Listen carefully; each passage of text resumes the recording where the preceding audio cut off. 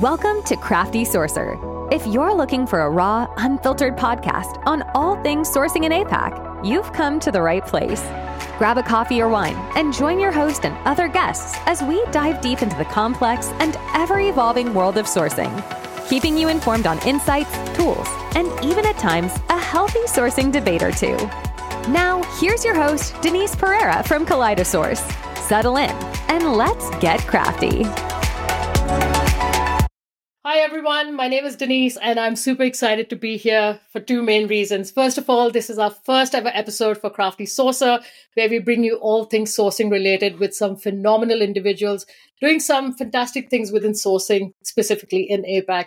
And number two, we have none other than one of the real OGs of sourcing within Australia, someone I respect and admire, Martin Freeman. Martin, thank you so much for, first of all, saying yes to being the first ever guest on Crafty Sourcer.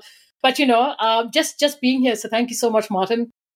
No, absolutely. Thank you, Denise, for inviting me. I'm very kind of feel proud and privileged that you actually asked me to be part of your podcast and first one up. So, hopefully I won't ruin it for you. But, thank you very much. Yeah. No, appreciate it. Martin, you and I have been in touch for like several years, on and off. We've chatted on LinkedIn. In fact, you were one of the first people I'd even introduced in one of our sourcing jams at Zendesk, if you remember. And the team took so much away from that. So, I'm glad that we've been connected for so many years. Now, as we know, sourcing has evolved, drastically over the years. So before we kind of get into all things sourcing, we did a bit of a teaser. And I had quite a lot of people, reach out to me saying, who is this person? I'd like to know more about them. So let's very quickly get into an intro on who is Martin, and then kind of talk to us about, how did you fall in love with sourcing? What was it about sourcing that really, kind of nailed it for you? Yeah, thank you once again. So, apologies that people didn't quite know me. I'm pretty much under the radar in terms of in Australia. But a little bit about myself. My name's Martin Freeman, originally from the UK. I have roughly about 25 years of sourcing experience, mostly in-house since about 2006, but come from an agency background originally. It's the typical old cliche that I fell into recruiting, and it really was like that. I mean, I've had one or two career changes.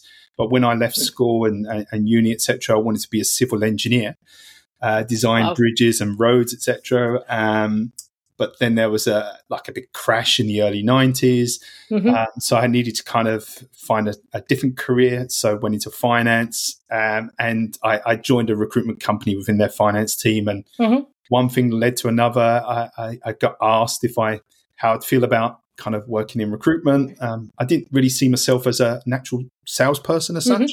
So I found sourcing, and since really about 1997, that's been my kind of swim lane, really. So, yeah. Yeah, interesting. How was sourcing back then? I mean, compared to now in 2023? It was crazy. Yeah. I mean, like the evolutions of sourcing since then to now is just like mind-boggling. I mean, when I first started out, there was like paper CVs, fax machines, and you used to kind of send CVs across to hiring managers. But since the kind of early 2000s, we had like the job boards, and then kind of LinkedIn came along. And I think it's just expanded more and more ever since. And I think that the biggest thing more recently is kind of the evolution of kind of AI technologies, in the inverted kind of commas, etc.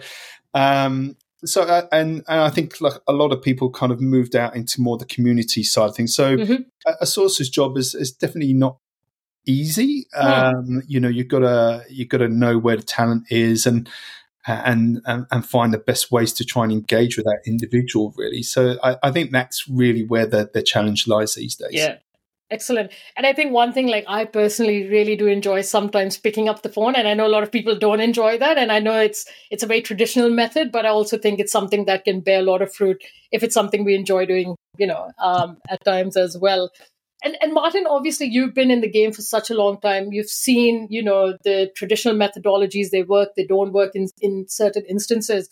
like, what is sourcing to you, and what is the value that it can bring? You've obviously seen it in so many different companies. You've been at Cisco, you've been at, Expedia, now you're at Okta. So you've obviously seen it in massive, complex environments. So what do you think, or how do you see sourcing can bring so much value into any level of organizations, no matter what the complexity is? Yeah, I think first of all, like, you've got to kind of define what sourcing is really. I think, and it's not a one size fits all, and it really is dependent on the model within the organization. But in terms of the sources role, it's primarily the identification, the engagement and conversion of that person for the organization. And a sourcer can be one or all three of those things. But then kind of outside of that, there's going to be things that we kind of collect along the way, like lots of market intelligence, or if the company's looking to go into a new marketplace, like what does that talent landscape look like? And I think this is kind of stuff that a sourcer does kind of bring to the table quite well, because we are very kind of data driven, and we're able to kind of bring that information to the table to kind of drive a conversation. Absolutely. But then things outside of that, I've seen a lot of sources that I've worked with in the past do lots of kind of programmatic things around HR, etc. Yeah. I've just kind of decided to kind of stick in the sourcing swim lane. So there is definitely a lot of skills around the sources that can be utilized in other parts of the organization. Awesome. And let's talk about from a complexity side of things, like when you look at places like where you're in Okta or wherever you've actually embedded a function like that, how complex can it be? Yeah, I think first of all, it's just like, let's take a step back. When I joined Expedia, for instance, they didn't have a sourcing function. So they had roughly about 80 to 90 recruiters, all various levels of sourcing capability, but they didn't really have someone that was where sourcing was their kind of key strength. Right. So I worked with a gentleman who's kind of ex-Google, ex-Bill Gates Foundation. His name is Tito Magabe. He's actually left recruiting now, unfortunately. But he asked me to come on board for Expedia and really just kind of showcase, like, what can a sourcer do to the organization. Yep.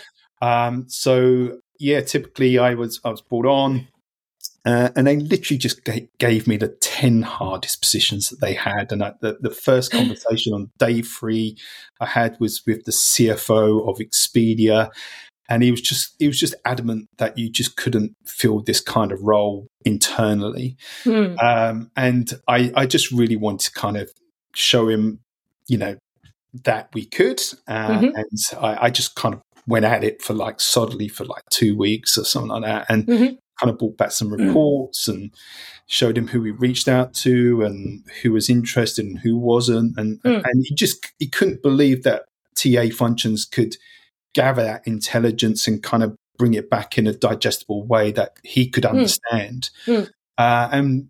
Ultimately I got one hire, and we hired the silver medalist 12 months later. And I think it just kind of stemmed from there, really. We started bringing on further and further sort of more and more resources into the organization. We made it more global. At the time, I was a contractor there, so I wasn't in that kind of leadership role at the moment. So I knew someone that could kind of step into that role. But then she eventually moved, and then I kind of took over and converted with Expedia, and we kind of started to expand the model. And we were eventually the number one channel in terms of time to fill, cost reduction, and all that kind of stuff. So these are the things when you kind of translate that all into kind of dollars and time is what echoes with the business model. Yeah. And I think that's a really great example, Martin. And I think one thing I'm a big believer in is that sourcing is a long-term game for long-term gain, right? Because it's not just about the hire now. Like you said, there was a silver medalist that you'll hire 12 months later. This is how it all sort of pans out. And there's no quick wins here.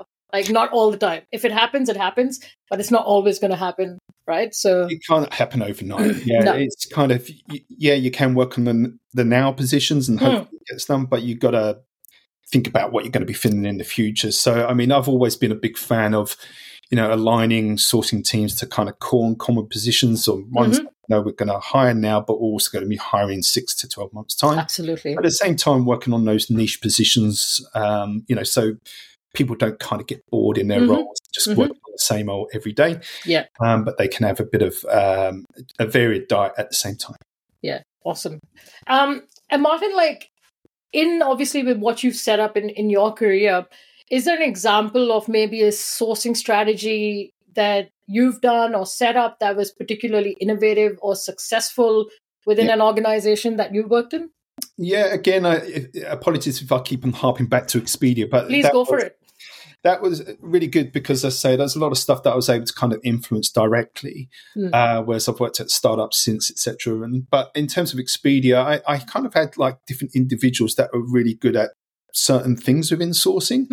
The one thing that I wasn't really an expert in, but I had a really great guy called Adam Hall, who's ex-VMware. He's based in the US, and he did a lot of kind of program sourcing stuff. So I'll try and break it down very quickly, but we were hiring lots of software engineers in Seattle, and we were able to kind of section off a big chunk of headcount. So stuff that wasn't going to go out to the recruitment team.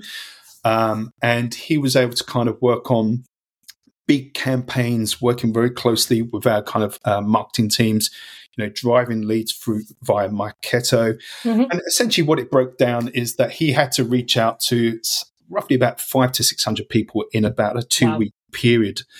And during week 3, he had to get all the kind of pre-technical testing done for about 40 candidates. On the 40 candidates that were kind of going to be offered to come on site, we knew that we were going to have like on-site event, and from that, like 20 to 30 people that turn up, we would make about 10 to 15 hires from Amazing. that. And it was just he would do this on a quarterly basis. He wouldn't work on day-to-day requisitions. Yeah. He would just kind of take a chunk of headcount, leave it with me. I'm going to kind of work with the business. We're going to set up an event. And he was highly successful at doing that. And I think that's something that sourcing teams can do more of, rather than those just kind of one-off positions time and time again. And I think this also leads to, if your business has good workforce planning in place, it can absolutely lead to some really good achievable outcomes, especially if you know what you're going to be hiring for in the next 6-12 months, especially if they're recurring roles as well. That gives you a lot more leeway into going ahead of time than waiting for the last minute or 2 weeks before a rec is actually going to go live. Yeah, I mean, it's, I know that sources had to kind of dive in when there's fires burning and all that stuff, but the ideal situation is that if you know that there's going to be a chunk of headcount coming up in 3 months, align it to a sourcing team, and they can kind of get ahead of the game as quick as you can. Yeah, absolutely. And this is where we see companies make this mistake, is they'll do everything straight up, where they'll do the recruitment efforts, they'll sometimes even engage with agencies, and then the sourcing team is sometimes the last avenue after they've exhausted every other channel possible, and then it's given to sourcing, whereas you should be engaging with sourcing from the get-go, along with your recruitment efforts, whether that's job posting, internal referral programs, or whatever that may be, right? Absolutely. Yeah. I think that the earliest that we can get in there, the better. And it's not to say that, recruiters shouldn't stop sourcing, or they shouldn't utilize referrals or direct applications. I'll probably draw a line when they kind of start saying, look, let's engage an agency, because that doesn't kind of make sense that you got, a sourcer doing outbound and an agency outbound. Nothing against what they're trying to do, but it just means that we should just focus elsewhere. So. Exactly. And in terms of, let's talk about, and I love asking this question because I think it really does show how sourcing does stand out in terms of, how it can be done and how you can actually yield some fantastic results.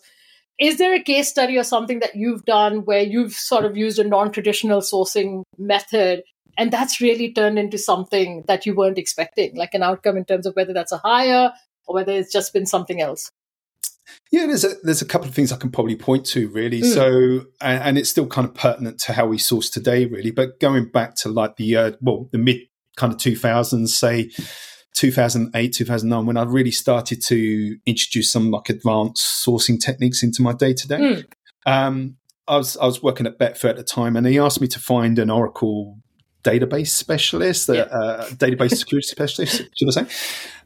And like at the time, there was only like the traditional job boards, and I wasn't really finding that level of candidate on those sites really. So I kind of went to Oracle website, and I was kind of peeling back on some documents they had, and one thing led to another. Anyway, I found an instructional designer that was putting together technical content for database security. And I just kind of found his details on LinkedIn, and I kind of reached out to him, and he actually put me in touch with a database security specialist. And like, he didn't know that guy was actively looking for a job, but we had an initial conversation. I told him about what we were doing with Betfair, and that actually led to an offer and hire for that database specialist. And and those kind of cross-referencing skills, like taking a look at information from one site, referencing it against another site, doing your engagement piece, is still, it's still kind of active today compared to, say 15 years ago. That part hasn't really changed that massively. There's other things that I've done as well. I think the one thing I did at Expedia pretty well, and nearly lost my job over it, I could have done, was, I kind of tried to put myself in the recruiter's shoes a little bit, in terms of, they're not going to be actively sourcing on Google and GitHub and all these kind of places. So what I try to do is kind of aggregate that information and put that into LinkedIn Recruiter, so that they could just kind of filter on what channel that they wanted to search in. So, what I was doing, I was kind of collecting like thousands of people's information from GitHub, from our ATS, from Google. I was uploading those email addresses into LinkedIn Recruiter as a project, and then kind of let LinkedIn kind of find those profiles with their own system. Then I kind of put them into kind of project files. So we were looking for we were hiring kind of Java developers in places like Seattle, England, and India. So all that the recruiter had to do was literally just kind of put a keyword in the search bar, search on location, and it would just have a pre-populated list of names and contact information that they could just reach out to straight away. That's amazing. I think I had about 600,000 names and about 1 million pieces of contact information there. And this was all in the system? All in LinkedIn, yeah. All in LinkedIn, wow. Yeah. That I kind of uploaded from all these various channels. So, the reason why I mentioned I could have lost my job is that there's potentially a big data privacy going on there. But we were migrating from, I can't remember the system we had at the time, but we were moving over to Workday, and I was going to get rid of glorious Workday. All this kind of contact information. I just didn't want to see it go to waste. So, I kind of exported it out, and I think I had about 400,000 email addresses and contact information just sitting there, and I was thinking the security team are going to walk me off site any moment, but they didn't, and it worked out pretty well. Yeah. And that's the thing about sourcing, is it's about leaving no stone unturned, right? Like when you were talking about cross-referencing, that in itself takes a lot of time. When you're cross-referencing from one platform to another, into an ATS, into another system, you're trying to find all these various sort of data points to just make sure that that one person is the right person that we're reaching out to. It is. I mean, it sounds like a lot. Like when you kind of describe it like that to a recruiter, you kind of think, oh Christ, I'm going to have to click on 10 to 15 things to go and find. I'm not going to do that. But when you actually do it and you master it, etc., it doesn't take that long. No. I mean, it's 5 to 10, 5 clicks extra, and it could be like that, that golden nugget. So say if you can master that a little bit, when I kind of do some of my sessions with recruiters, I kind of give them 3 or 4 things to kind of take away and master, rather than giving them the whole Pandora's box where they're just going to get mind blown. It's just not worth it. Yeah.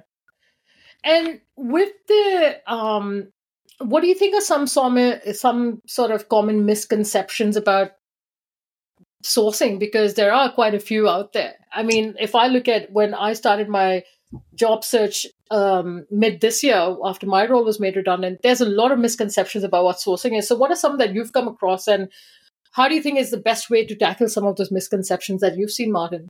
Yeah, I think, look, I think the common one is probably people think it's a bit of a step beneath recruiting, right? So, and I've had this kind of conversation with many leaders and even within the sourcing, or, sourcing community itself, but, it shouldn't really be seen as a step down. It should be seen as a different muscle within TA. Absolutely. And, recruiters should see sources as a valuable partner in the process. It's not that we're trying to do anything above them. We're trying to work in collaboration.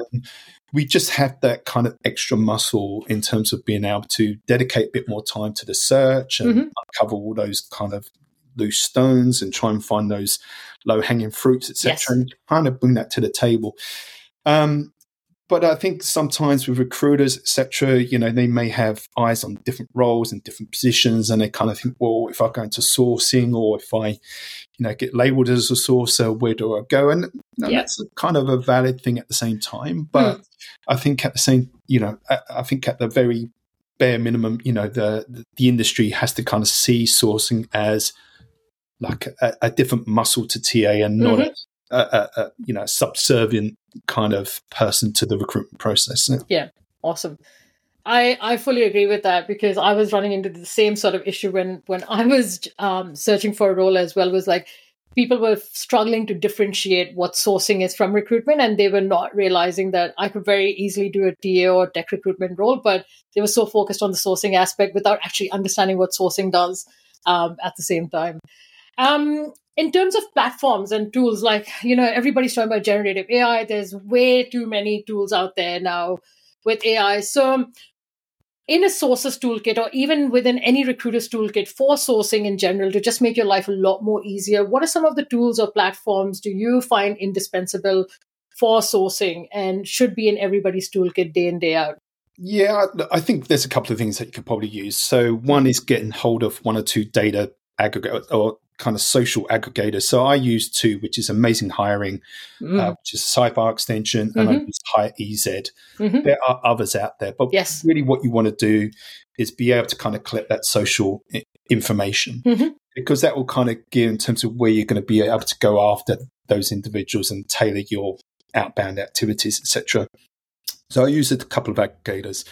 I also use a lot of not a lot of, but I use some template tools. So I use one that's called Briskine, and that can work within LinkedIn. It can work within Gmail, and pretty much any website really. And instead of having to kind of create different templates for different platforms, you can just use one template, and essentially it will kind of load into each platform, etc. But from an AI perspective, there's a few that I'm using at the moment.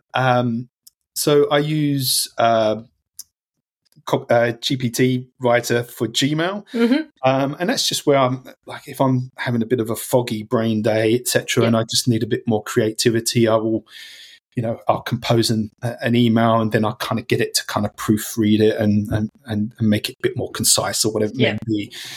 So that's a ChatGPT writer for Gmail is pretty good. I also use Auto Text Expander. That works within LinkedIn and other sites as well. But the good thing about Auto Text Expander, it actually scrapes information from LinkedIn as well, and can put it into a G Sheets or an Excel spreadsheet as well. So that's pretty good. And it's got that kind of template component as well. And I'm also using Merlin, which is like a chat GPT thing. And I'm starting to use that for more connection requests.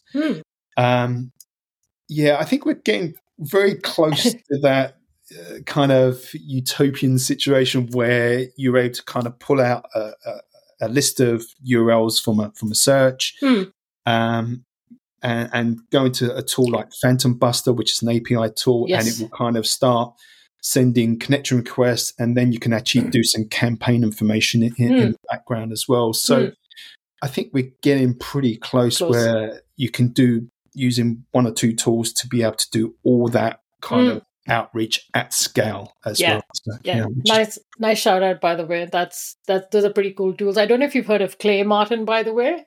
I haven't, no, unfortunately. Yeah, it's it's been around for a while, but I've just started dabbling in clay because I've got a bit of time on my hands. But check it out because it's used as a sales prospecting tool.